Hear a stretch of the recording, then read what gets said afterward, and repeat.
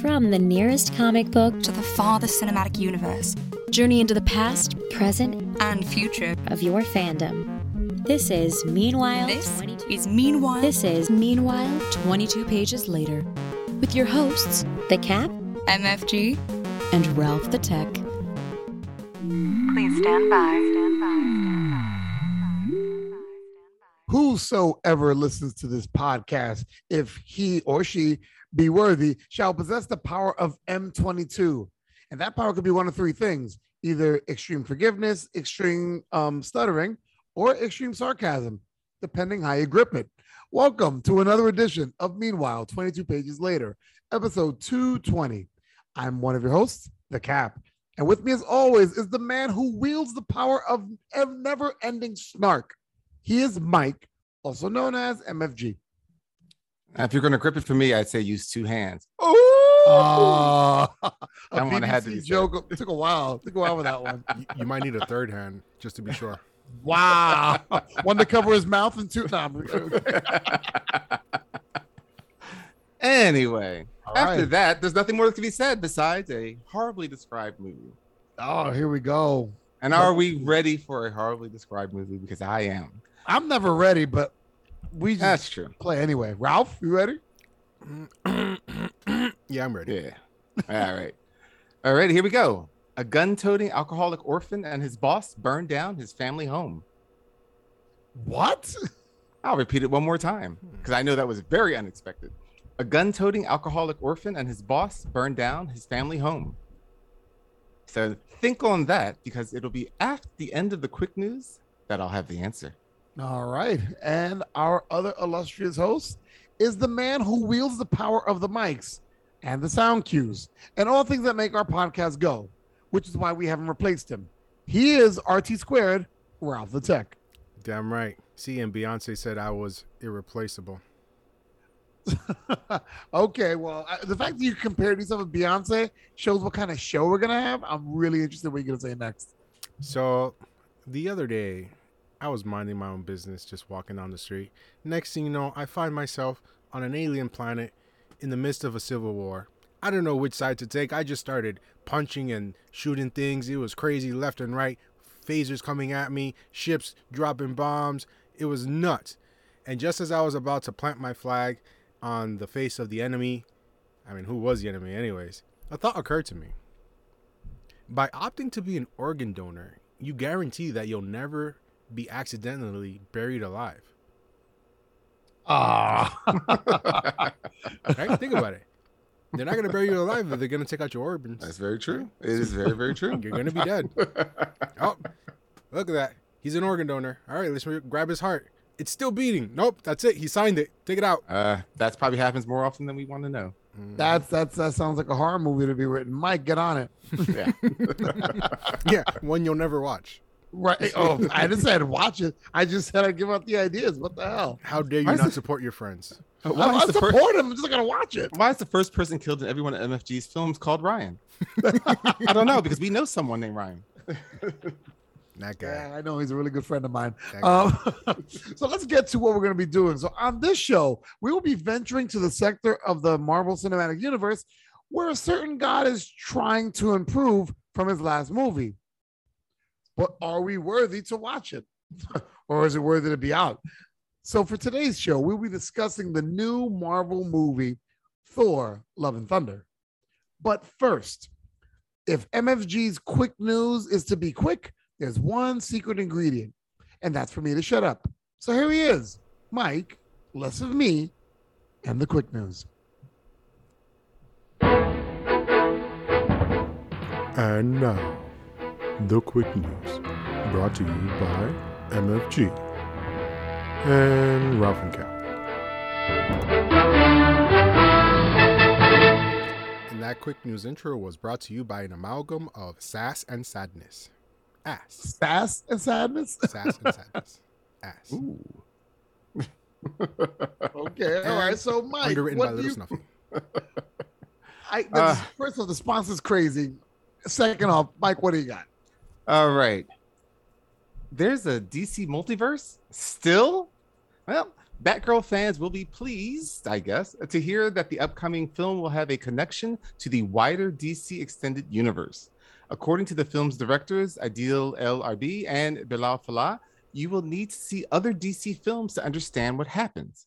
In an interview with The Direct, El Arbi explained that this was the answer he received from the studio when asking about upcoming films that will have J.K. Simmons from the Snyderverse and Michael Keaton from the Burtonverse. Quote, what's the situation here? And what would they say? I'm sorry. And then they would say, don't worry about it. We got a plan.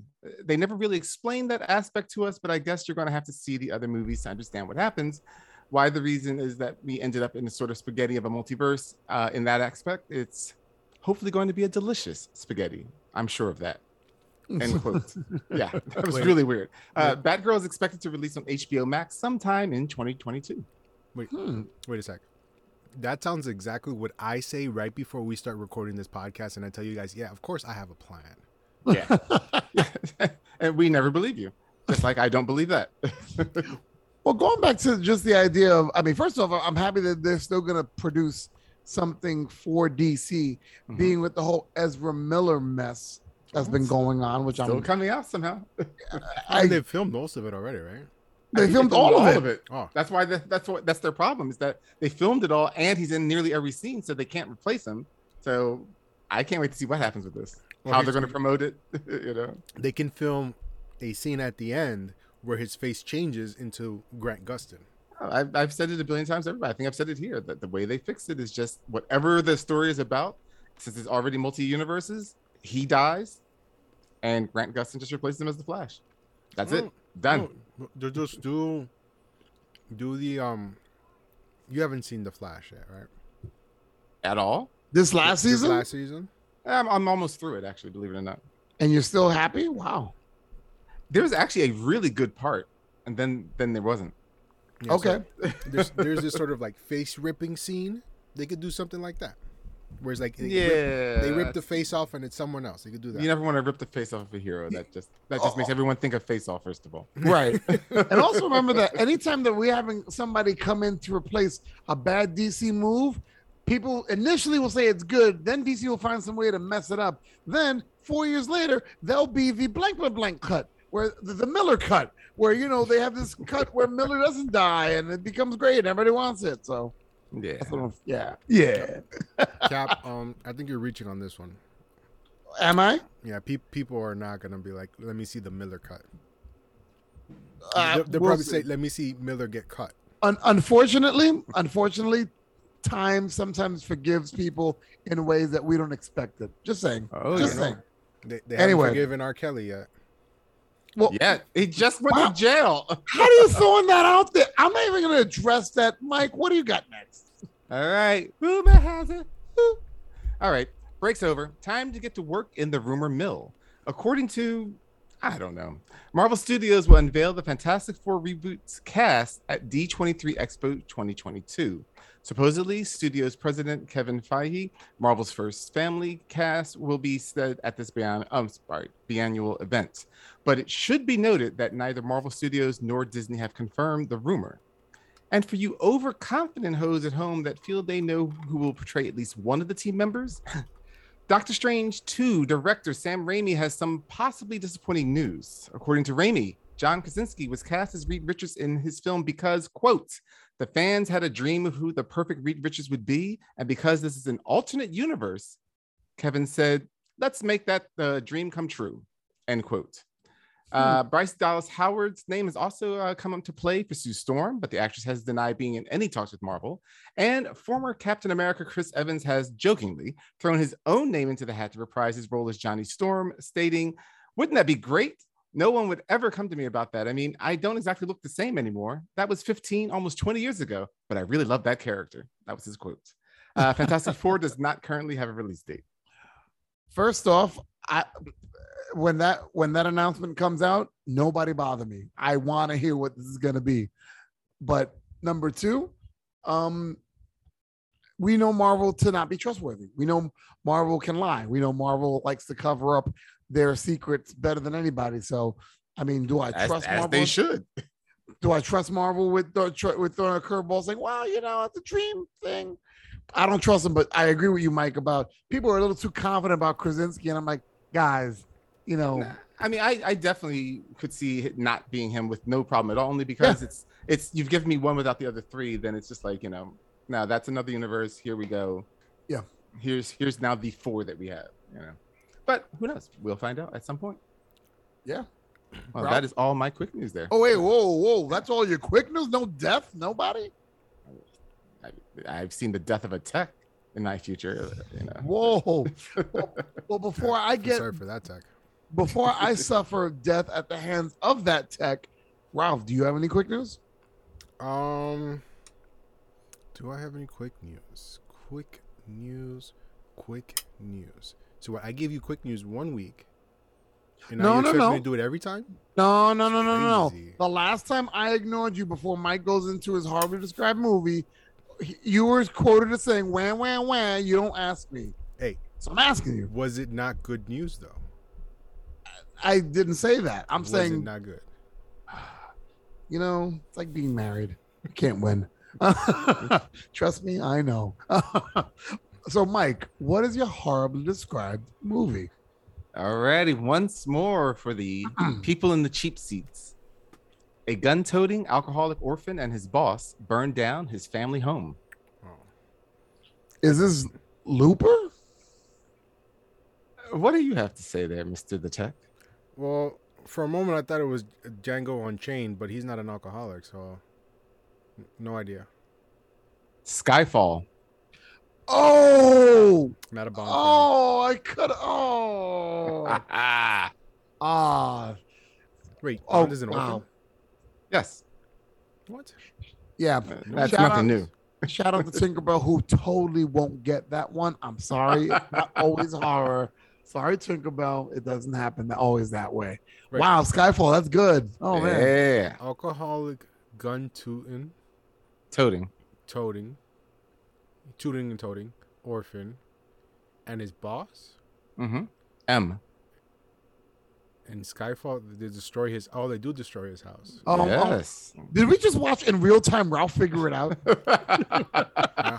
Did you see the numbers floating by too, and all the shapes and everything? Dude, it's like watching in real time grass grow. It's so exciting. It was like watching A Beautiful Mind's ugly sister. I mean, that Himalayan bluegrass. Have you ever seen that, dude? It's like a Riveting. beautiful mind behind the scenes, though. All the stuff. Well, it was like it's got a nice personality, mind. Personality. I Which like is that. friend's mind. If you don't go out with that mind, I'm not going out with you. So who has to jump on the grenade? Exactly. Oh, my. All right, that's it for the quick news. Let's move it along, people. Yes. Let's move it along. Let's get into what we're here to talk about, which I know people have been asking me. I've gotten a couple of requests about this one, so we made sure to be very fast and thorough with us putting it together. So let's talk about MCU's new movie, Thor: Love and Thunder. And with a synopsis is the man who's going to give this a glowing review, and that's not me giving any lies. He is Mike, also known as MFG. Glow away, Mike. Glow away. The only way this is glowing is if I'm irradiated.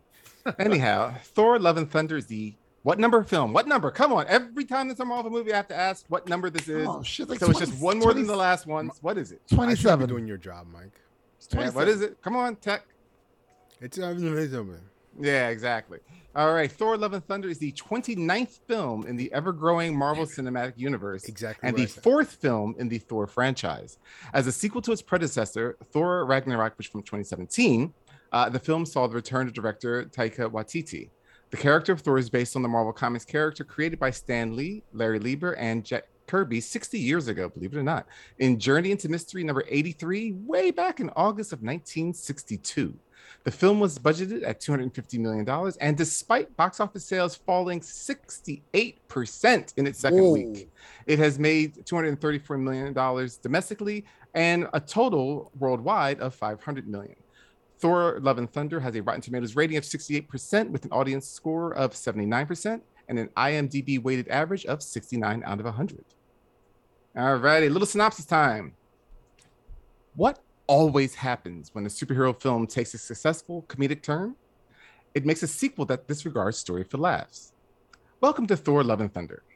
On an alien planet, a father named Gore walks through a barren desert with a daughter conveniently and ridiculously named Love, who dies in his arms. Upon meeting one of his callous gods, Gore acquires the god-killing Necro Sword and decapitates the god.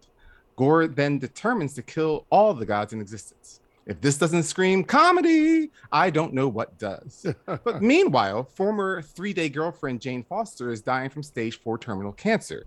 Unfortunately, no one seemed to bother to tell the actress how to be sick or suffer through chemotherapy. But again, comedy! After visiting the shattered remains of Mjolnir, Jane becomes the mighty Thor, and yes, that is what she calls herself. After Gore attacks New Asgard and makes off with all the children, Thor seeks the help of the universe's creator gods, but is denied assistance.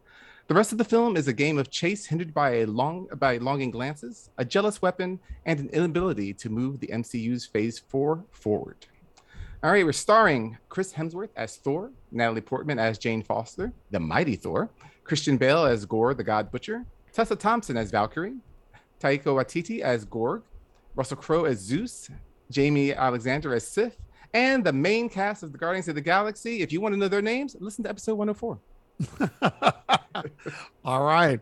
So let's get ready to talk about Thor: Love and Thunder. By the way, before I go into pressing that button, it's funny that I was talking with Jazz, and Jazz had said, you know, if the Mike Synopsis, you should do something like Mike Synopsis doesn't always speak to the thoughts and views of RT Squared or the Mighty Cap. So might have to come up with a button for that. But for those that don't know what we're going to do, let's press that button we paid so much money for. Warning, the following segment contains information that may ruin your enjoyment of the media in review.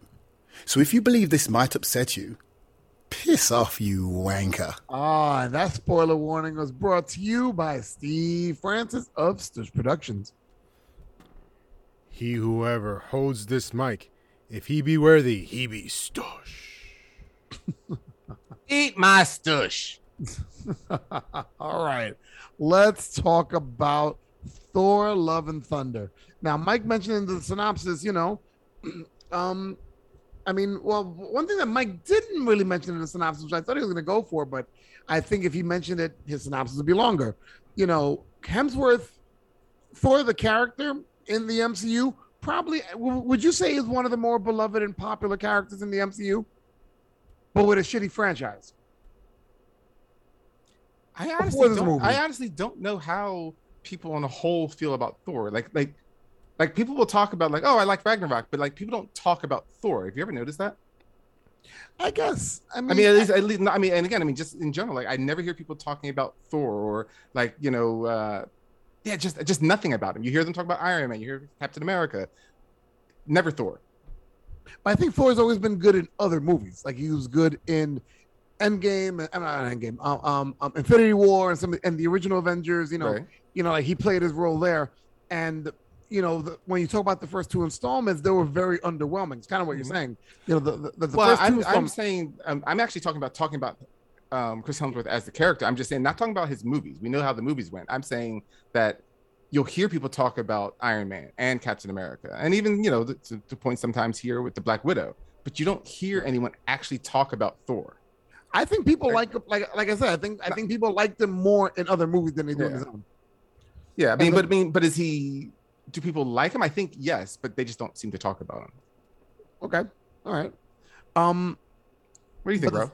Yeah, I mean, do you run into people that kind of like? I mean, without his movie being on the forefront, do you run into people chatting about like Chris Hemsworth as Thor very often, or do you? Do you feel that way about him? Like, you know, do you have a feeling about Thor one way or the other?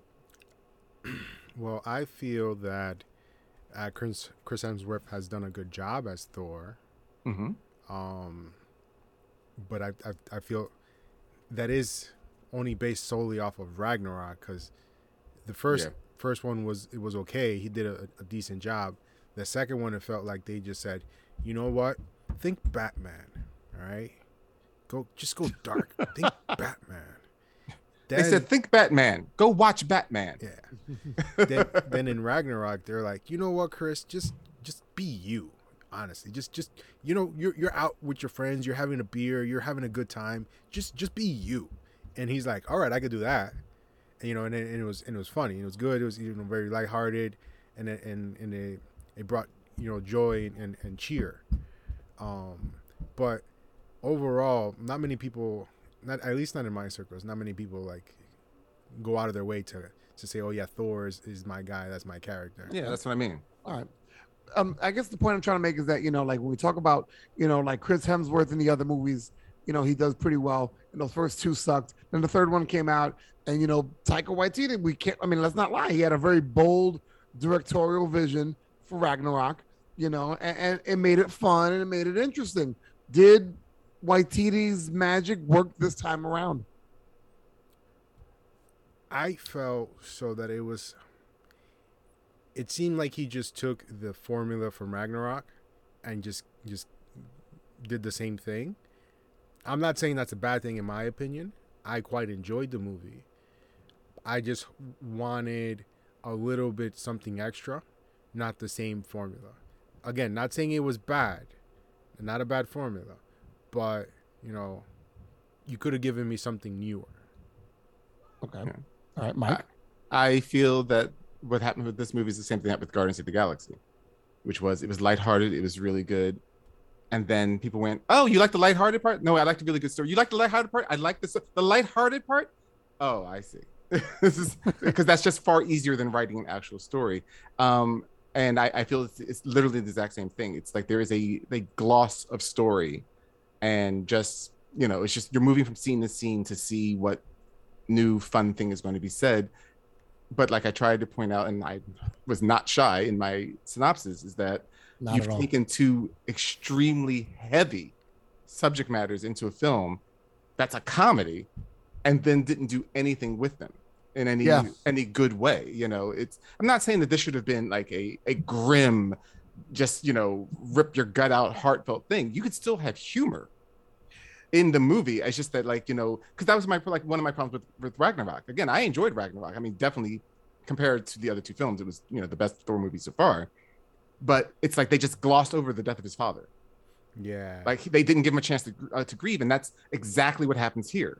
Because we cut from the death of Gore's daughter, and his resolution right into like humor, and I'm like, you just really broke the mood. And then, like I said, then you get to Jane, and she just acts like, we're not talking about like, oh, I'm a strong character trying to suffer through cancer. Like it was just like, I have cancer. Anyhow, next line.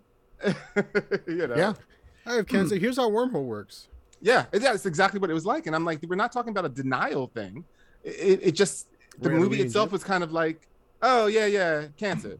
Yeah, it treated it as like a theme for not a theme for a joke, but like the basis of a joke, like a springboard to go into another plot point or another joke. I'm like, oh man, but kind of what Mike said. The beginning, you begin with Gore, and you see Gore, suffering with his daughter, and then he buries the daughter, and I'm like, wow. Now understand, I know the basic idea of the plot, even though it's slightly different from the book, slightly.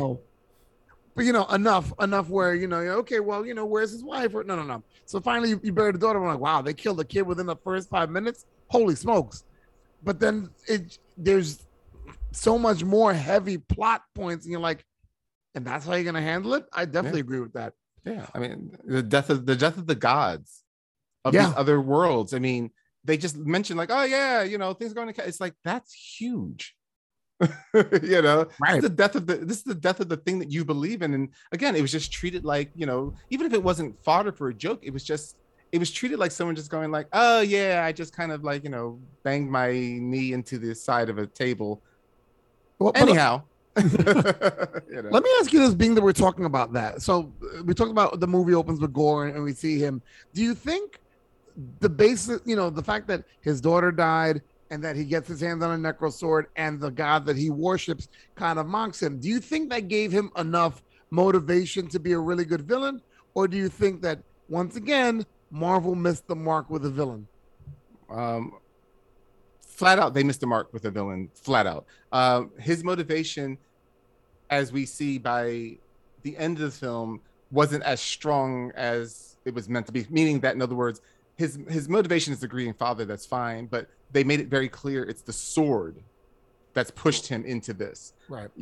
He wasn't, which is again like what is great about the book. And by the way, we didn't mention this is actually from a storyline from a Thor story. I think it was 12 issues read it. Fantastic story, very different from this movie. But in there, Gore, Gore himself, he had that anger. I mean, he didn't have the power. He ends up with his sword, but it's not like it began with the sword. With Gore here, he just would have been dead actually if he didn't get the sword in order to kill his god. So Right. he just wouldn't have even have been there. So but even with that, I do feel that they missed the mark. I was thinking about that by the time we saw the resolution at the end. I was like, he's barely in this film, and I really didn't need to see any more of him because he wasn't doing anything for me. Ralphie? I'm of two minds on this one. Uh-oh. So I will have to say that I enjoyed the way Christian Bale portrayed Gore. Agreed. Like I feel he did a good job portraying this character. But I have to agree with Mike. His motivation was lacking. Like it wasn't really like he wanted to do it. Especially, I'm jumping ahead, but with the resolution at the end, it seemed too quick. Also, his change. Yeah. Especially for someone who committed many counts of murder across multiple worlds that we weren't even aware of how many he's done so far. Right. So the motivation was lacking there, but Christian Bale's portrayal was really good. I actually enjoyed him as this character, even though they didn't actually make him look a lot like the character in the comics. Mm-hmm. But it was still very good, and just the mixture of practical with CGI effects was really nice, especially during the first fight scene that he has in Asgard with Thor. It was really good. Do you know why he does not have his comic book accurate look? Why? Because I had read too much. No, I read that the reason because it's mostly just missing a nose. Yeah. And who else is missing a nose? They said that it looked like too much more like Voldemort. Yep. I knew it. But I'll say this: it looked creepy. It looked creepy as hell, and I liked where they were kind of going. I mean, dodging in and out of the shower, the shadows. Just I bet you know, he was out of the shower. That's what nah. But like, I like the idea that they could have went with, and they just kind of once again a villain that was really cool, that looked cool, and had some beginning groundwork, and they didn't flesh it out more, and they focused more on Thor and the cast. Well, I think, again, they couldn't have done it because of the movie that they were writing, which was a comedy, which is, again, why it was a mistake to take this, of all things, this particular storyline as the story that you're going to use, is that it should have been much more visceral. And by visceral, I do not mean gory. I just mean that, obviously they would have wanted to stay away from this as much as they could. They touched it here and there lightly and then quickly ran away because, of course, the American market. But, it is a treatise on, what is the purpose of faith and gods in your life. It's you should be relying on yourself kind of a thing, or blah, blah, blah, blah. And that's very heavy, and it's way too heavy for a comedy, and especially way too heavy for a Marvel movie that's been made to a comedy. But that's what it's missing. And that's a lot of what's missing in the character of the villainy, is that he should be showing them, what's the purpose? Like in the book, when he's slaughtering people, he's like, beg for your God. Are they there? And he's like, this is the whole purpose, Well, you gotta be careful where you touch things, Mike. That's why they were being so careful. That could be. Well, also, if you make it really visceral, how can you make a Happy Meal toy? Just saying. Thank you. Wow, I earned one. It's been a while. Listen, even a broken clock is right at least twice a day. I was going to say that saying too about the broken clock. But let's go into their handling of Thor. Is it me? And you know what? I'll say this. When we talk about the way Taika Waititi handles Thor, I think it becomes less about his hubris bringing about a lot of misunderstandings and about Thor kind of being kind of still too proud and too arrogant in certain aspects, to now being like a bumbling fool. And you're my Thor, Odin's dumb son? No, yeah. Let's put it this way. With the first time we meet Thor, You know, it's during is it Korg's narration of the story of Thor, Right. and we see him Where he meditating. picked up Right. after Endgame, right? Right, but we see him meditating. Excuse me. And then we realize, oh, this is you know, because again, you start to at first you're at least me, I'm thinking, okay, is this all not meaning the whole movie? I'm talking about just this first part. Is this all a fictional version that Korg is telling, or are we seeing what's happening during his telling? And I'm like, oh no, we are seeing what's happening during his telling. So Thor's meditating during a huge civil war fight between whatever huge factions are going on this planet that the Guardians of the Galaxy are trying to help one side. For you to give me this jokey, almost stupid Thor, he now prances down there, and sure, the Guardians are all alive, but you see wounded and or dead people, even on the side of the people that they're defending, let alone on the other side. And you're like, but I'm supposed to somehow feel good and this guy has just finally showed up, even though all this suffering and death has occurred when he could have stopped it ages ago. And I just felt that this is not a great entrance for my character who's in a movie about how gods aren't needed because they don't do anything except for themselves. Yeah. I'm like, this is not how you start a film when he is supposed to represent the god that doesn't just do things for himself and is selfish, you know? From the minute he jumped on his hammer like a freaking witch was Oh doing. my God. He's freaking Now, mind playing you, that's a Quidditch. reference to another his joke. Quidditch. That's a message. Stormbreaker isn't. I'm a a Stormbreaker, axe. excuse me, his axe. But the fact he jumped on his axe, like, you know, like a witch's broom, between that Come on, that shit all was the way hard. through to him doing a split between two Oh Lord, don't even remind me of that. vehicles, it was just on a level where I was like, I mean, now funny, kinda, but especially I'm like, do I want deadly serious? No, but I didn't want to split like that. And that's what I'm trying to talk about. I don't mind humor, but that I guess it's because it's out of place, because it's not like, why would Thor ride Stormbringer like a broom or Stormbreaker. Stormbreaker, sorry, I said bringer. Stormbreaker like a broom. I mean, what would possess him to do that? You know, and then doing the splits, it's like, why? And again, I get the humor. It's not that I miss it, but it's just, yeah. And I know get why? that it was a callback to another joke, but it still was dumb. You don't have to call back every joke. Jean-Claude Van Damme was watching. Yeah, exactly. Which is Oh, all I God. thought about. The moment I saw that, it's the only thing I thought about is Jean-Claude Van Damme, because obviously that's who you think about when you see a guy doing the splits. And Yeah. also, you know, the epic split with the trucks and everything. Right. You remember that video? Oh. It was like viral. Yeah. Right? Mm-hmm.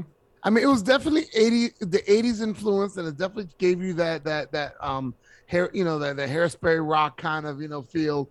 But there are just times where it leaned toward that into more of its story. Even just the handling of the Guardians, and mind you, you didn't have to have the Guardians very long, but it felt very dismissive of like even who all those characters are and how they actually would have reacted to some of that stuff. Yeah. The closest maybe was Quill, maybe, but it felt like when you have different characters that are in, let's say, Spider-Man, and he's in the X-Men book, and the way the writer of the X-Men will write Spider-Man different, like, well, that doesn't sound like Spider-Man. That's the way it felt. It just felt totally out of place. Well, also, if you think about it, again, Thor is supposed to be, sure, I mean, in the, you know, Waititi vision now in the last two films, he's humorous and he's broy and he's silly or whatever else, but it's like he's supposed to be like, you know, I'm of the people, I'm that guy, you know, that you call on. It's like, but now when you see him on the ship with the goats, they're all doing heavy lifting, they're moving things around, it's like, oh, so you're just sitting here, your Royal Highness, like the king and his peasants. Again, not good for our hero in a movie about the fact that gods are selfish and uncaring and don't think of anyone but themselves. It's like, when he has never been this character, but now he became this character in this film, and literally within the first 10 minutes, not good. I just was not happy with the introduction of Thor, you know? Right. The other introduction they did was they reintroduced Jane Foster, aka Natalie Portman, back to the franchise. I hate her so much. But go on, I'm sorry. Whoa. I was like, that's a surprise. I hated her in Thor. Okay, no, but I'm saying this, like, you know, they introduced Natalie Portman, you know, she took a little hiatus, and they brought her back for this version after she missed Ragnarok. And they talked about her being a great scientist, and then she had stage 4 cancer, and then obviously because of the story of Thor and her and Thor told Mjolnir. Wow, I got it right. They told Mjolnir. Whoa. Where's the record scratch on that one? I don't know. You have the soundboard. Let's see. Wait. Oh my gosh. By the time he looks for it, it'll be the end Grandpa of the show. Joe, did you find it? It's here somewhere. It's But definitely here somewhere. So basically, Thor, has basically, I guess, like inadvertently put some kind of thing so that she has. There it is. There we go. Wow, that was weird. That was a minute and a half later, but yeah. So we know that now. That's how Jane gets the hammer, and she Right. becomes the mighty Thor. How did you like the look? How did you like how they introduced this separate storyline into, this whole Gore storyline? Because it's two. Because anybody who reads the comic books, these are two separate storylines that they're combining. Separate and unrelated by years in Right. real time. In real time years, not comic book years. Well, the way they tried to combine these two is exactly what the term ham-fisted means. It's. I mean, was it fine? It was good seeing the female Thor, Lady Thor, whatever you want to call her, the mighty Thor, whatever you want to go. The way they went about it, it's like suddenly now Mjolnir and Stormbreaker suddenly have personalities, and evidently they're basically jealous women.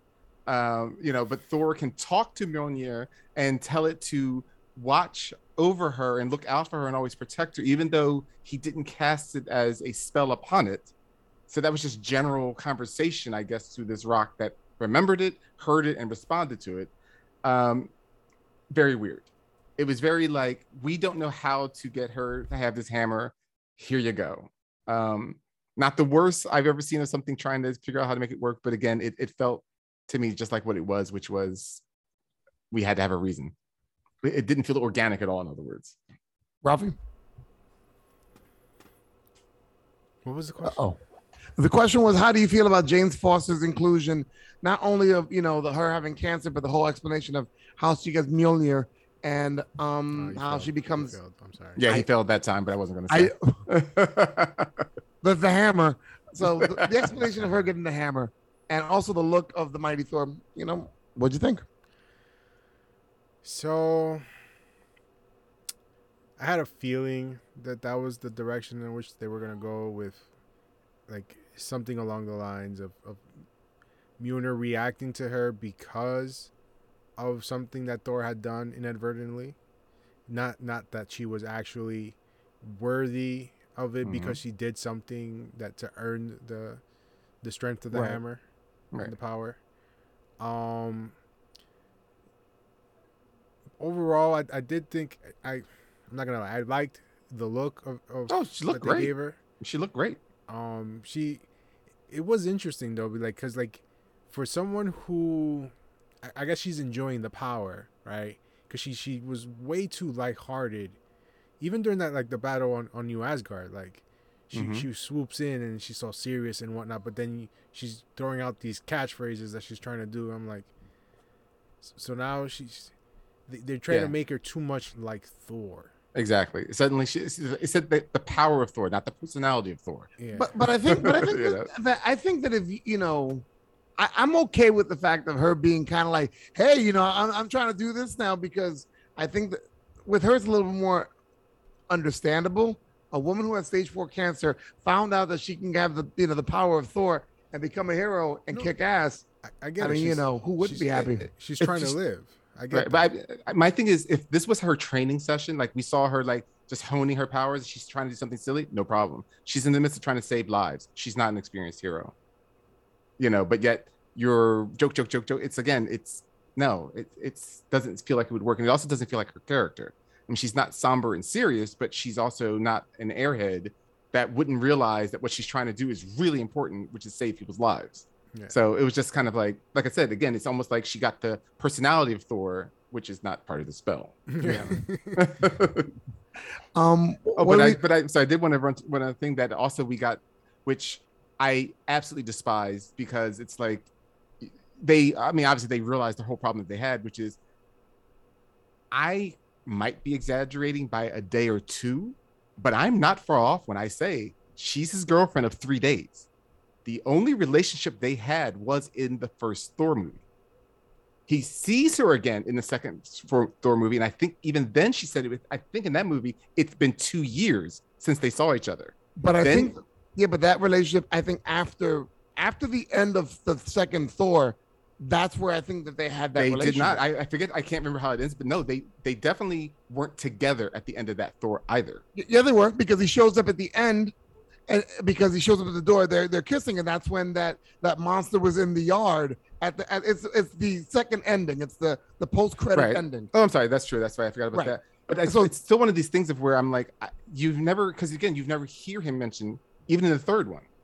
You know they're broken up, and it's like, well, when did all of this take place exactly? I mean, because it's now been 8 years later after that. Because he said in this movie it's been like eight and a half years, and I'm like, but how long did you guys go out?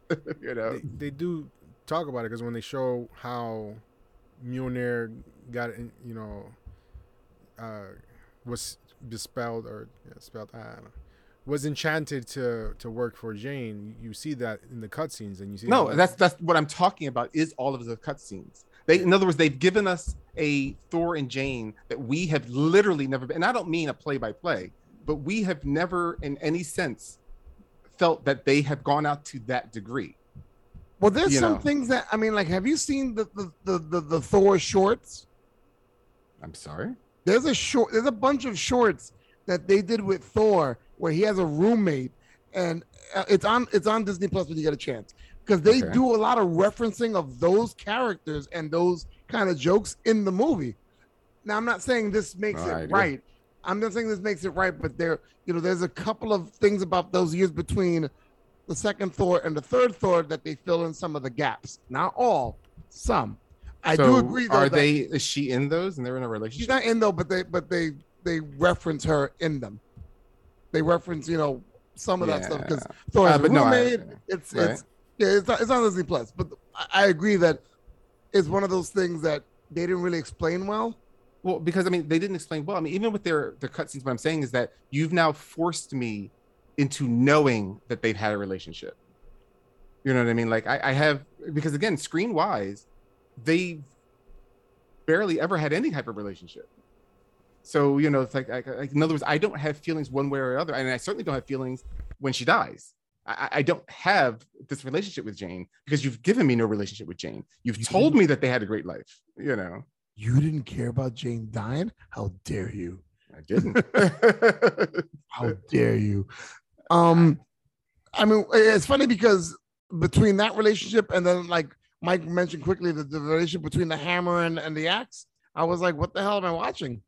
Oh, well, that just got ridiculous. But I'm sorry, just real fast, I want to go back to Ralph. How did you feel about the relationship with Thor? I mean, do you feel it felt appropriate film wise, or I mean, did it make you care about her death any more or less? Or I mean, her death did tug at my heartstrings, but it's MCU. They're gonna find a way to bring her back into the fold of the universe if they really choose to. I mean, at the very end, you see her entering Valhalla, so she's not really gone.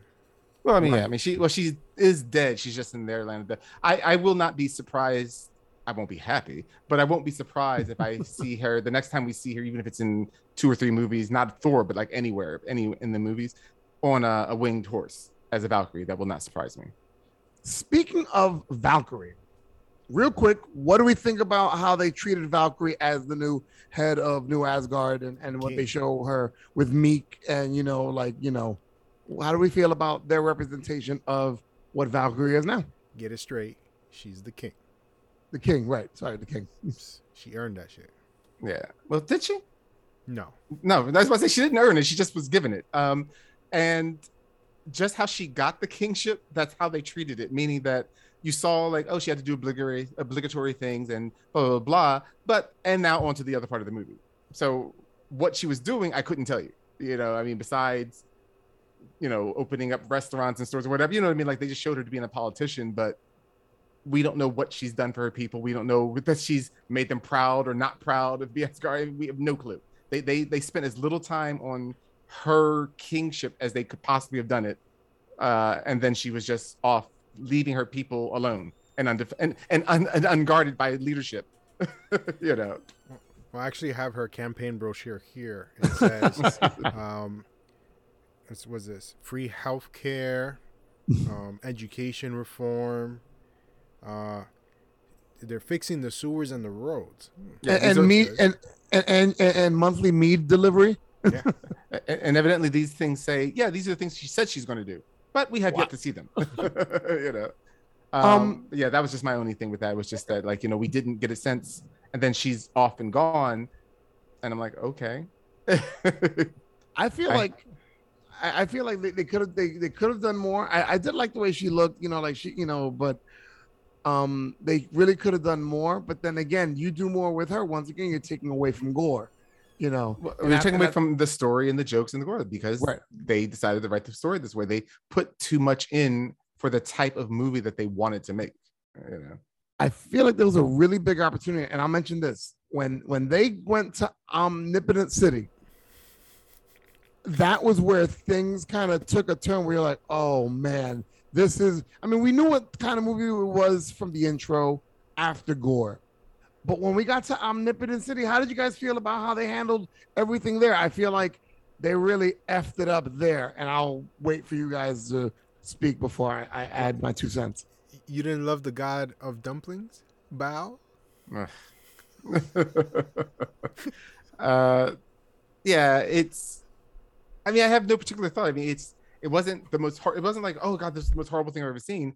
It just was another scene for me. It was just another scene for them to be silly, and you know, it again, like I keep saying before, there's a whisper of plot. So their whisper of plots there. Oh, I've come there to ask for help and blah, blah, blah, blah. But most of that is taken up with the silliness and then a justified resolution. I'm like, well, we know what happens in the end scene, but it's like, so you went to Omnipotent City to ask for help from the gods and then killed the main god. That was my issue. I'm like, so he didn't die. Once again, going back to the purpose of this story about how the gods are selfish, thinking nothing of themselves, but our Thor is supposed to be an exception, and it's not even like this is a learning lesson. Like, oh, he realizes he was no. It just seems to be that the story is ignoring the fact that he is literally why Gore wants these people dead. You know, he's not an exception to why he wants the people dead. He's exactly why he wants these gods dead. And I didn't think it helped. It's just like, you just killed a god. No one else seems to have reacted to this in a room full of gods. I mean, I'm like, come on, you know, and to get a flyaway at the end, I mean, a throwaway at the end of, oh, you know, we'll probably have a bunch of gods hunting us down for the rest of eternity. Yeah, sure. You know, I guess that was your big repercussion. Yeah, no biggie. Ralph, based on your reaction, sounded like you liked Omnipotent City. I didn't have that much of an issue with it, though. The biggest issue I had with Omnipotent. Aha! It's your Mjolnir. Right, we all have one. We all have one. Yeah, you did great that time. Did I? Yes. Did I? Omnipotent City was the fact of the accent that they chose to give Zeus. I was like, was this like they were trying to go for Greek, but they went all the way Italian? Like, what was that? Yeah, it was a weird Greek accent. And I'm like, and that's the same. I'm like, he's not Italian. Oh, you don't know what a Greek accent sounds like. Gotcha. Like, I could understand if you called them Jupiter and went Roman. I'd be like, right, and just started speaking in Latin. But I'd be like, huh. Yeah, that was just weird. The accent was really weird. Everything else was kind of funny, though. I mean, at the very end, you notice, you see that he didn't actually kill Zeus. I guess he was either just wounded. They don't say he was mortally wounded or not because he's still alive. I just wish that they had really done Hercules in the Omnipotent City when he was there. I would have loved to seen Hercules there. You know, well, I mean, that was they were saving it for later. That's their big reveal. It would have been expected that he would have attacked. You would think, yeah, that right? You just killed this guy's father. You know, he would have been like, "My name is Hercules. You killed my father. Not prepared to die." Oh my gosh. He wasn't in a karate movie, was he? No, he was in Ego Montoya. That what he was. I guess for me, Omnipotent City showed me that we're going for. I mean, and we saw it all throughout the movie. But Omnipotent City showed we're not going to care as much for killing the god as much as we're talking about, having the ghost crash in and having Gore be a face, be a face as his rock is destroyed, and he's going to be tied onto Valkyrie and he's going to be a floating face. That's more important than the fact that you killed Zeus. Yeah, and also I didn't understand like what it is that Zeus or anyone, why they would not have gone after Gore. He is a conduit for the sword, just like the guy that was dead at what is it, Rapu or whatever his god's name was, the feet of that guy, Gore's god. Yeah, where the sword evidently not too hard to kill. Yeah. There was no mighty battle with a version of Thor and another Thor and evidently it was really easy to kill, but yet this one's really hard to kill. Makes no sense. Like the gods would have been like, even if they lost, that's what it should have been. They should have been like, oh yeah, we'll easily kill this guy. And then that would have excited me to see some of the gods that, that we kind of know of or even don't know of try and see even they got defeated. Because that would have meant something. That would have upped Gore into a little bit more of a danger territory. But they didn't. All right. Now it's funny because how long is this movie, Mike? I'm not sure if you said in your synopsis. I think it's 1 hour and 59 minutes, I believe. It felt like it was, like it was summed up a little too quick. Yes. Like it took very long in the beginning, and by the time you got to where, they go to the planet of shadows or the the realm of shadows. The realm of shadows, yeah. Which I loved visually. I loved it. I loved the way that looked. Yeah. It looked great. And I would say it over and over, like visually that was good. There's a couple of things that the movie tried to do that I was okay with. I was okay with very LGBTQ positive Korg and Valkyrie. And it didn't feel as ham-fisted. It's just them talking about love. Okay, yeah. I was with that. I was happy. But with so much other stuff, it doesn't have a chance to Well, also with Korg, which is really funny because, of course, all the right-wing nutters are out there, like, hating, despising, grooming, blah, blah, blah, because with the movie. And it's like, Valkyrie didn't do anything much. Like I said, she's just talking about missing love and da-da-da-da-da. And Korg, he just said this is the way his people are. So, we don't know what his plan is like because obviously they don't need females for reproduction at all. I don't know if they have what we would consider females. And they would also be, and if that's the case, then they really would not have any sense of him, right? Because they would just be that other person because there would be no him for there to be a her. It would just be, this is how we reproduce, so yeah. And by the way, they did say that Watiki did say that naming his lover Dwayne was a reference to The Rock. Yeah. He said that? Yeah. I mean, it's obvious. Dwayne and he's a rock. Come on. Yeah. I didn't even think. I thought it was 2 on the nose for that. But wow. Okay. No. But yeah. So but there were moments that I felt like that. That could have been in a better movie. Might have been a good step up for Marvel. But there were so many other things that they kept doing, like the paper thin villain. The one that doesn't have much behind him, or too much comedy, not enough substance. How do we feel about empowering the kids to be in the final battle? Look at Ralph smiling. Ralph smiling. I was just waiting for the teddy bear. That shit was hilarious. Or rabbit or whatever that thing was supposed to be. Yeah. You knew that was coming because she didn't go to reach for anything else. When I saw that, I was like, oh, that thing's gonna be firing laser all over the place. Well, I'm like, well, they took a 20-year or less than that now, I guess maybe 15 to 20-year resolution from Buffy the Vampire Slayer and decided to use that as the way to give everyone power. You're the second person who has told me that. Oh, did you watch Buffy? No. That's okay. The same. So my one of my coworkers loves Buffy, and when he saw the movie, he turned to his wife and said, "Oh my God, look, it's the same thing that they did in Buffy." Yeah. And then when he talked to me the next day at work, he's like, "Have you seen Buffy?" I'm like, "It's a good show, but never really got into it." And so he was telling me about the scene with all the Slayers and how they got empowered. And I'm like, oh, wow, I guess it kind of is the same. And did he tell you what was used to empower them? No, he didn't tell me that. It was magic put onto an axe from the first Slayer. Oh, an axe that Thor has. I do see. You really did take this directly from Buffy. I mean, again, it was still cute. They also used the same plot line in Shazam. Not that wasn't a crap movie on its own. Who's the director in Buffy? Joss Whedon. Look at that. I mean, who knows if he did those particular episodes? Yeah. But I mean, that was his love child.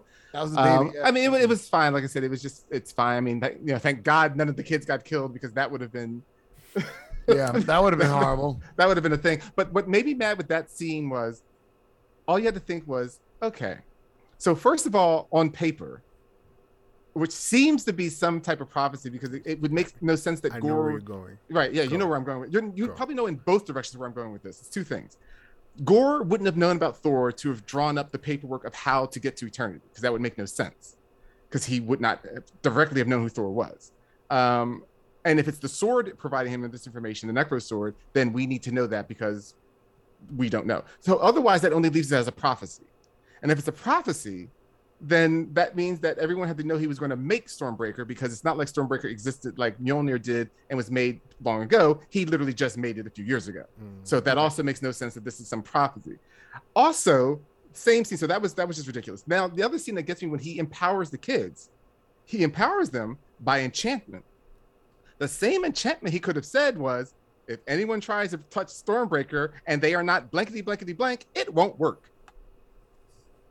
So he could have stopped that from ever becoming a problem just by enchanting Stormbreaker, because we see he has the power to enchant any object he wishes.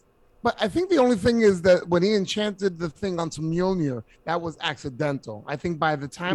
but he intentionally did it to the children. Yeah, no, but I'm saying is he realized that stuff. So when he had Stormbreaker, he didn't realize he had that ability. I think he knew. He had to have known, because he wouldn't have known how to do it. So I had the same thought about Stormbreaker. The fact that, like, here you have Mjolnir, that if you're not worthy to wield it, it's heavy as shit and it's immovable, right? Now Stormbreaker is apparently the opposite. It goes with everybody. That thing is just loosey goosey. It's like, hey, and light is a feather, because he throws it to a little kid. Yeah, and it catches it and uses it like nothing. Yeah. But then, so the other thing that I thought was, like, the reason why he's never done this before, also, is because he did use Zeus's thunderbolt in order to enchant the kids, right? So maybe he didn't have enough power to do it on that scale before. Okay, interesting. Very possible. And again, I at least take that. That's at least a much more plausible answer. But yeah, it is just one of those weird things. You're like, really, guy? Because if you say it's just the lightning, he brings down the lightning constantly, you know. And so it's like, if he could just empower people, he could just have a whole army behind him using Mjolnir in the past and be like, all right, if you're worthy for the next hour, you're Thor now. Here you go, boom. I've got something that might have been even weirder. Now, Mike is a big, deep Marvel comic book, follower. Not that Ralph's not. I'll cut you about Marvel, man. I'll cut you. No. Here's what I'm going to say. The idea of eternity being a being can be a little heady. Do you think it had any place in this movie? Because I know the whole object was for him to go to eternity and make his wish. Well, to the altar of eternity. So the altar of eternity. They didn't flat out say that was eternity, even though it had the shape of eternity. It had the shape of eternity. I was like, and it had a cosmos in it. Right. So they never said it was. They said he's going to the altar of eternity, but yeah, I mean, they didn't know where to go with that, and I'll be kind and say they did the best they could, even though I don't believe that statement at all. I just think that they were like, well, this is kind of where we went, and Mike, let's not get too meta. Refresh my memory.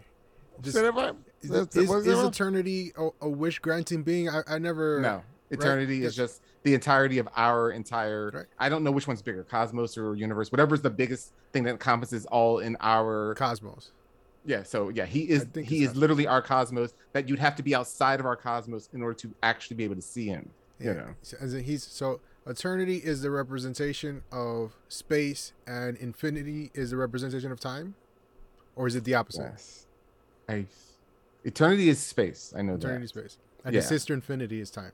I think that is the way that works then. And do But- you see what I'm talking about? Might be. I feel like it was a little too heady. I feel like. Well, I mean, especially without any explanation. It wasn't like Right. where they've explained this in previous films or whatever, and even in then the here film we at the are. beginning, talking about the altar of eternity. Oh, what are you talking about? Well, eternity is an actual being. You know, like if you'd have Right. done that.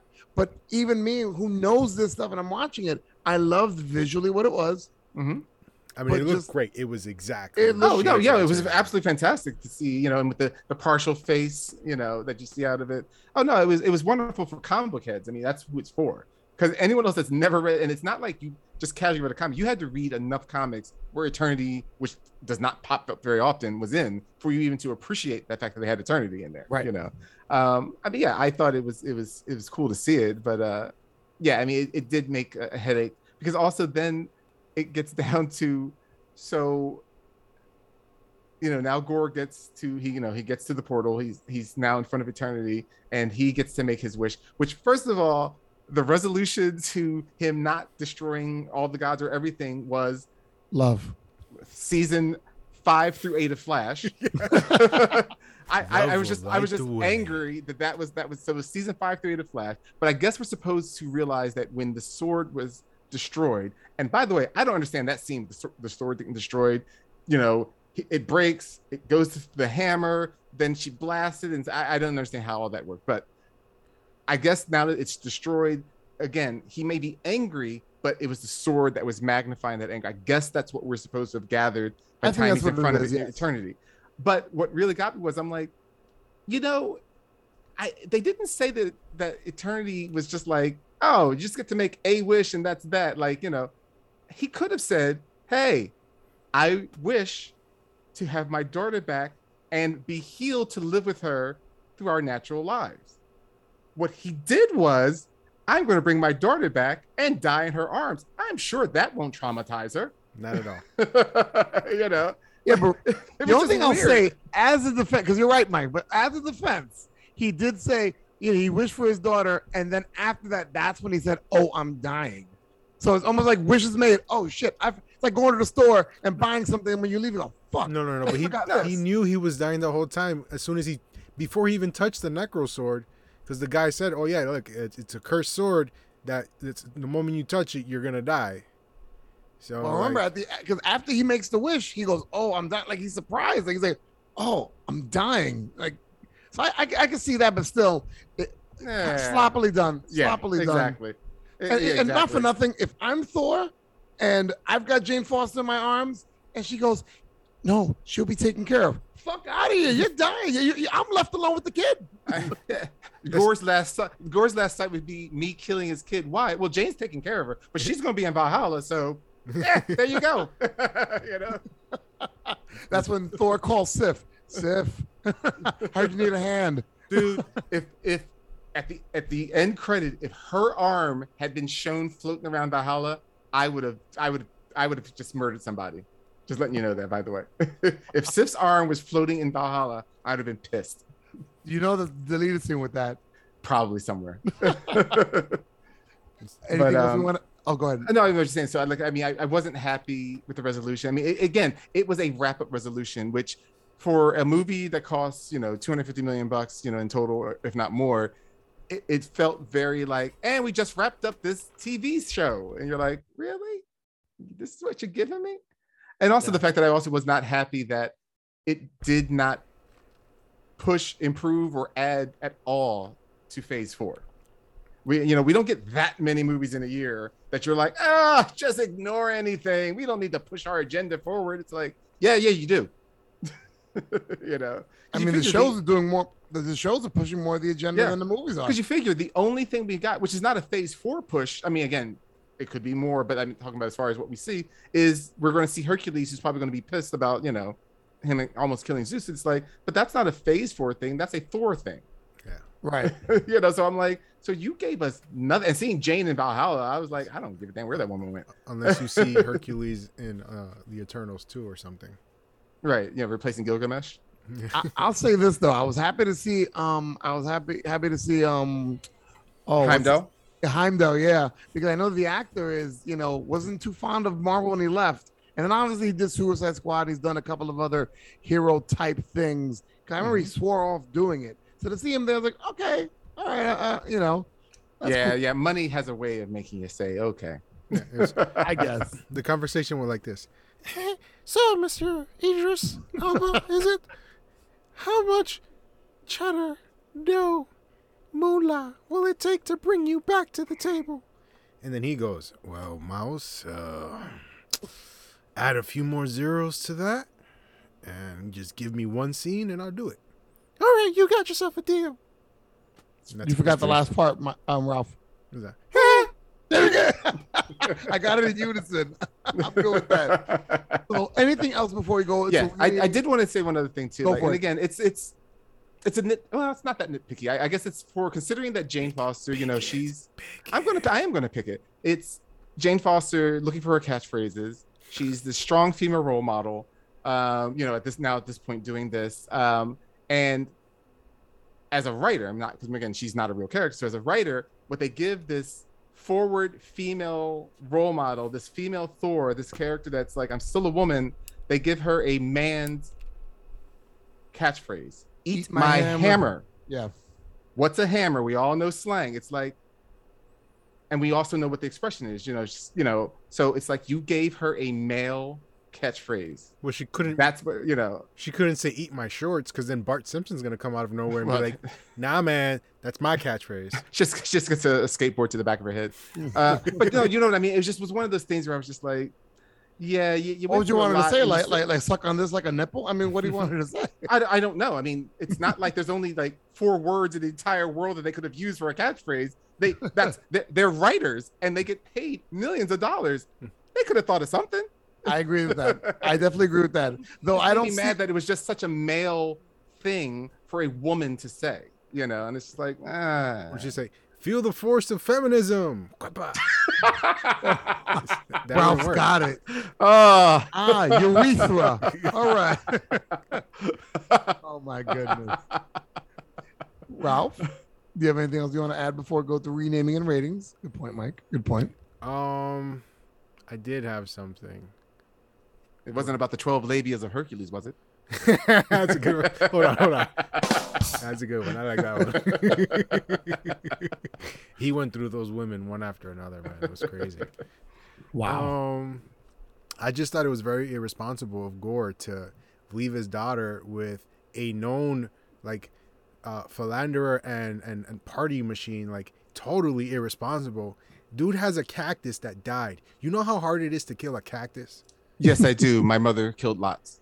Holy goodness. Ridiculous. Come on. Holy goodness. Someone should definitely call but also- Space Child Services on them. It's crazy. Also, let me just think of this. All right, I brought my daughter back. I'm dying.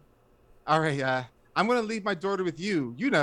The guy that just had to rescue all the children I kidnapped and tortured for days and whose He town didn't I torture them. ransacked. And he scared them. That is mental abuse. He ripped off the head of a snake in Okay, front of all them. It's like, and murdered all these other gods, some of which you knew, but take care of my kid. Yeah. No. And also, I've been trying to kill you a few times. I'm sorry about that.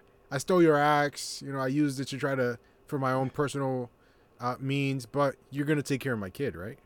Right? Yeah. I'll say Right? this. She said you're going to take care of my kid, so you're going to do it, right? And then seeing that smart mouth kid, which by the way, Mike, get out of my brain. I was just gonna say, Jesus Christ, as man, much I can't as I take wanted it. to like the kid, now mind you, that's Chris Hemsworth's kid. Oh, really? I didn't know Yeah. that. So the idea of having, would I love to be in a scene with my daughter? Absolutely. Would I like to do something as like an homage of a daughter-father relationship? Absolutely. But she just seemed like a little twit where you're like, and for those who obviously it's not a visual podcast, me just flicking her because she just seems like a little smart mouth. It's like, oh, she's not endearing at all. Yeah.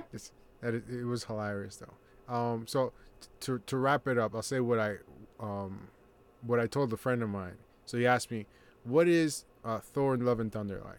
I was like, "Well, picture someone telling you like an old Viking story, right? Where you're sitting around a campfire and they're telling you this adventurous Viking story. This is basically what it is. When Korg is having the kids sitting around, I felt like the whole movie was just that. Right. Him just sitting around telling the story of Thor. That's Okay, what the whole yeah. thing felt like, which is not a bad thing, Right. but I expected more. Yeah. But also, it's like, I agree with what Ralph was saying there, but it also felt like he's telling that story. But maybe he had a little bit too much, drink, Yeah, hot, he embellished. hot. He just had a little bit too much opium that day. Laugh breaks, wandered off tangent. You know what it was? Some of it was told by Abe Simpson to fill in for an hour. Right. Now I go to the bathroom. Take on the rest of the story. Alrighty. Anyhow, there was Hitler and I was with Zeus. Oh my goodness. Well, at least the goat didn't tell the story. Anyway. Oh, the goats! Oh my God, well, it's I'm not- hilarious. You know they're in the comics, right? His war. Yeah. Well, but also the goats are actually part of the Thor. So I mean, he's had those goats since he was Yeah, Thor. but it's Like, just that's actually hilarious. that's how he gets across. The fact that Thor being in a boat chariot like thing pulled by goats is actually the Thor story. Yeah. I know That's that. how he travels around. No, I was letting the audience With know. screaming ghosts like that? Well, they're they don't goats. I mean, you scream. assume they scream, but they're goats. Yeah. They're giant goats. I've never been around goats. So the I can screaming tell. goats is Oh, part I know of the the meme. meme. Yeah. It's part of the meme, yeah. But that shit was just hilarious. When I saw the goats, I'm like, oh my God, yes, finally the war goats, yes. Oh my goodness. 'Cause All right. In the comics, they're actually badass. Yeah. All right. Let's go into it. Renaming the movie. I have a feeling I have to go first. Ralph? Yes, you do. Okay. So I'm going to call this movie Thor, Loathe and Blunder. They really missed an opportunity here, guys. Oh yeah. Loathe and Blunder. Ralph? Thor, Love, No Wonder. Wow. Okay. Mike? Deadpool 3. Oh, wow. Yep, that's that. No, Wow. there was no cursing. There was no breaking of the fourth wall. What are you talking about? Come on. There's no penises. I mean, there's nothing. All right. Let's talk about it. Well, we Rating. imagine his was waving in the breeze because it made the women pass out. Oh yeah, In a- that scene was hilarious. Yeah, You that flicked was too hard, damn hilarious. Too Felt- hard. Felt a little too, on the nose. Yeah, All yeah, I right. mean, that scene was too much on this, but I like the follow-up scene when he's like, and there's others in the skies, and they're like, nope, we're out of the skies. Oh, that was yeah, that I was- cracked that up, but they're was like, we're out of funny. the skies. Nope, here we are. All right, gentlemen, let's go into it. Ratings for Thor, Love and Thunder. Ralph. I give Thor: Love and Thunder 6.5, close to a 7-ish, maybe a 7.1. War Goats pulling that ship on the Rainbow Road out of 10. to the Shadowlands. I'm wondering how much of a hater I am. I gave it 5 Korgs being strapped to Valkyrie's back out of 10. Oh, Korg is just hilarious. You're not alone in your hate. I gave it 5. Surprise! Another smart mouth misbehaved child out of 10. I was waiting for you to say something about the kid. Oh. I was Thor, already Love, ready and for an Thunder. end, and they threw that at me, and I'm like, really? Well, they had to justify the name of the movie. Well, yeah. Oh, that made it even worse. That definitely made it a little bit bad, but worse, not bad. It was already bad. All right, so there you have it. Thor, Love and Thunder. Yeah, you can wait for it on a rainy day when you got nothing else to do. Trust me, don't go to the movie theater to see it. But guys, don't go anywhere. Rocket Review is next.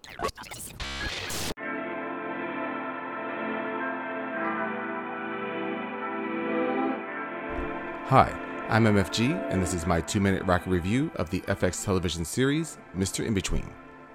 If you thought New York City and Chicago were the only cities with unchecked criminal activity, it's time to take a flight to the underbelly of the land down under, where it's been said that women glow and men plunder.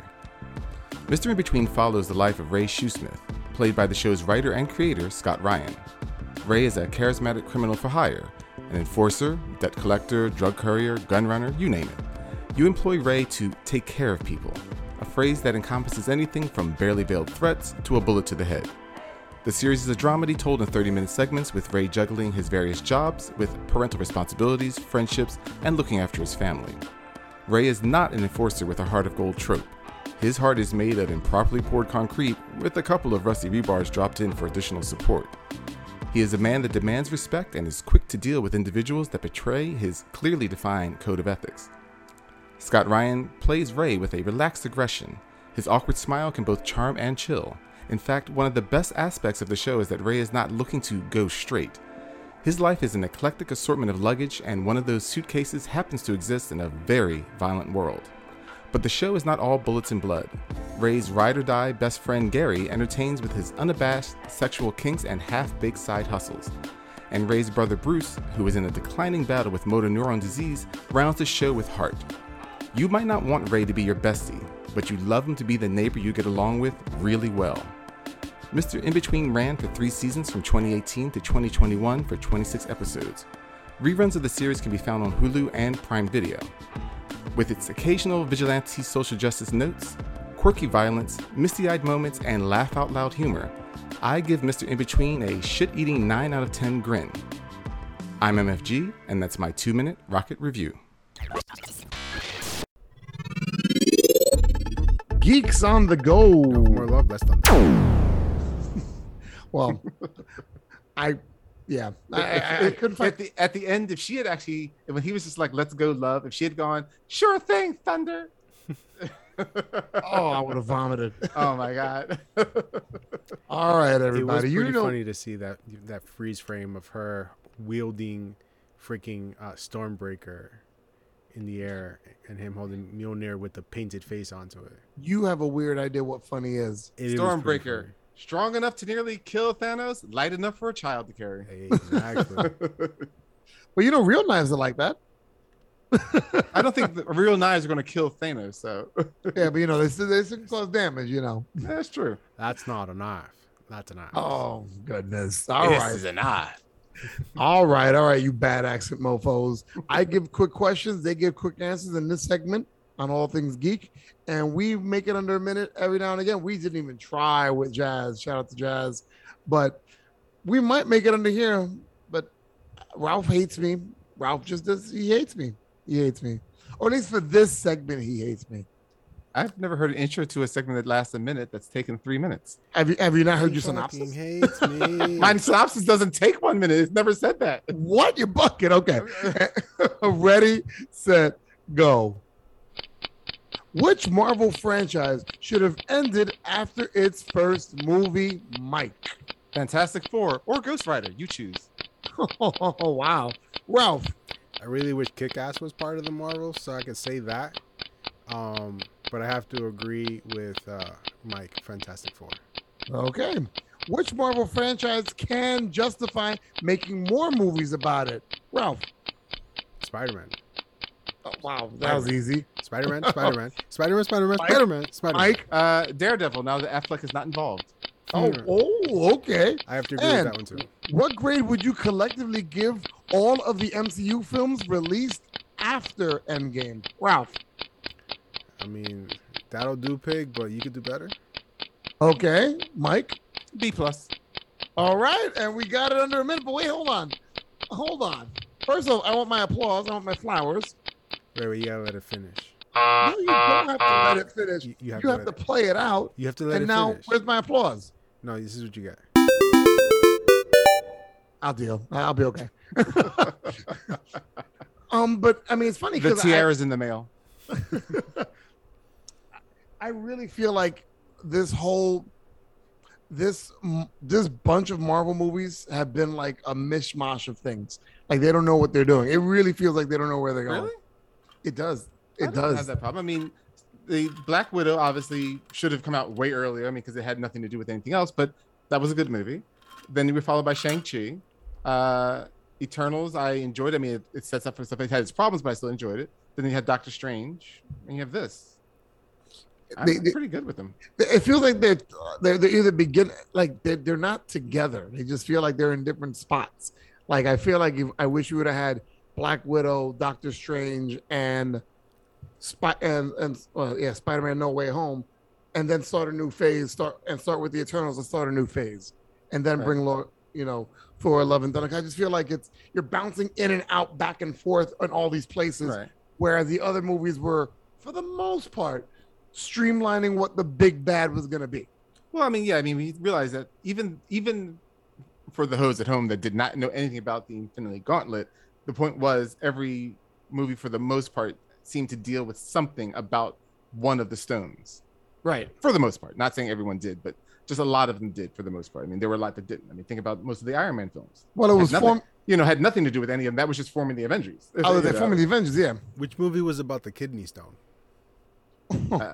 I would never wish that on anybody. I hear that's horrible. I mean, that's why Thanos was so ornery, because he just had a really big kidney stone he had to pass. Yeah, that was the movie that came out right before this one, which was Thor Piss and Vinegar. Yeah, I remember that one. Heard that over the movie we got. All right. Shout outs, gentlemen. Who are we shouting out? I would like to shout out myself for having been such an amazing person my whole life. I'm just so humble and so down to earth, and I feel that I do an amazing job everywhere that I go. You do an amazing job pausing so many times. There's people who tell me, does Ralph slow things down on purpose? Does he know that you guys are being timed? I'm like, he's the tech. He knows this stuff, but. Well, my acting coach was. Oh, stop. William Shatner. Oh, stop. He is so proud of me. If you would have even shouted him out, I'd been more happy than you shouting out now. No. He doesn't need me to shout him out. He already knows how I feel about him. Oh my goodness, Mike! How about shout outs for you, bro? I definitely want to shout out my wonderful niece Erin, who came to visit me. I haven't seen anyone in my family in ages due to the pandemic, so she made her way to New York. So I want to shout her out, even though she won't listen, but hopefully someone that she knows will be listening. I want to shout out to Keith out there. Hopefully you did listen, or at some point in time will listen to this. It was nice meeting you, and I hope that you enjoy our show. And if you do, let me know, and make sure that my niece starts listening. And then also tell everybody you know. And if you don't like it, still let people know, and still get his niece to listen also. Exactly. And tell everybody how much you actually loved it, even if you didn't. Yeah. And if I'm not your favorite part of this podcast, then we might have to rethink things in the family. Wow. No pressure there. Yeah. I don't believe in hidden threats. I just get it right out there. Very direct. That's appreciated, I bet. No hidden threats. I'm part of the podcast mafia. I bet. You should see his Christmas letters. They're just like, I'm going to get you. Oh, my goodness. I'm nice gift. Why do you think he's so negative? Like, come on. What's going on, Cap? I'm going to shout out the usual suspects: Johannes, Emmis from Marvel, South Carolina, Tinkerbell, Ruben, if he ever gets to listen, Big Kev, if he ever gets to get away from the baby, and of course, Lady J. Thank you guys all for listening. I mean, there's more people that listen, but especially you guys that kind of hit me up and say, hey, I heard the last episode. I appreciate, and I know these guys appreciate when we get feedback, when we hear that, you guys are enjoying what we do, and we just want to produce content that you guys enjoy because we enjoy working with each other, and we put it on, I can't put it on wax, put it on digital. Is that what we used to call it? You mean like vinyl? Well, how would you count it? Like back in the day, they would say put it on wax. What would you call this? Silicon. Oh gosh. I mean, because the chips on the computer are made of silicon. Yeah, I mean, if you're going to go such a dated reference as vinyl, which we're not using, but The captain of the dated references is talking to me about dated references. This is amazing. How many titles do you have, Cap? Captain Boring, Captain Stutter. Yo, what Ralph, did I shit your cereal? What's wrong with you? Anyway, leave some titles for the rest of us. For MFG, also known as Mike, and for RT Square the Hater, also known as Ralph, this is the Cap saying keep it geeky, and we will see you next time.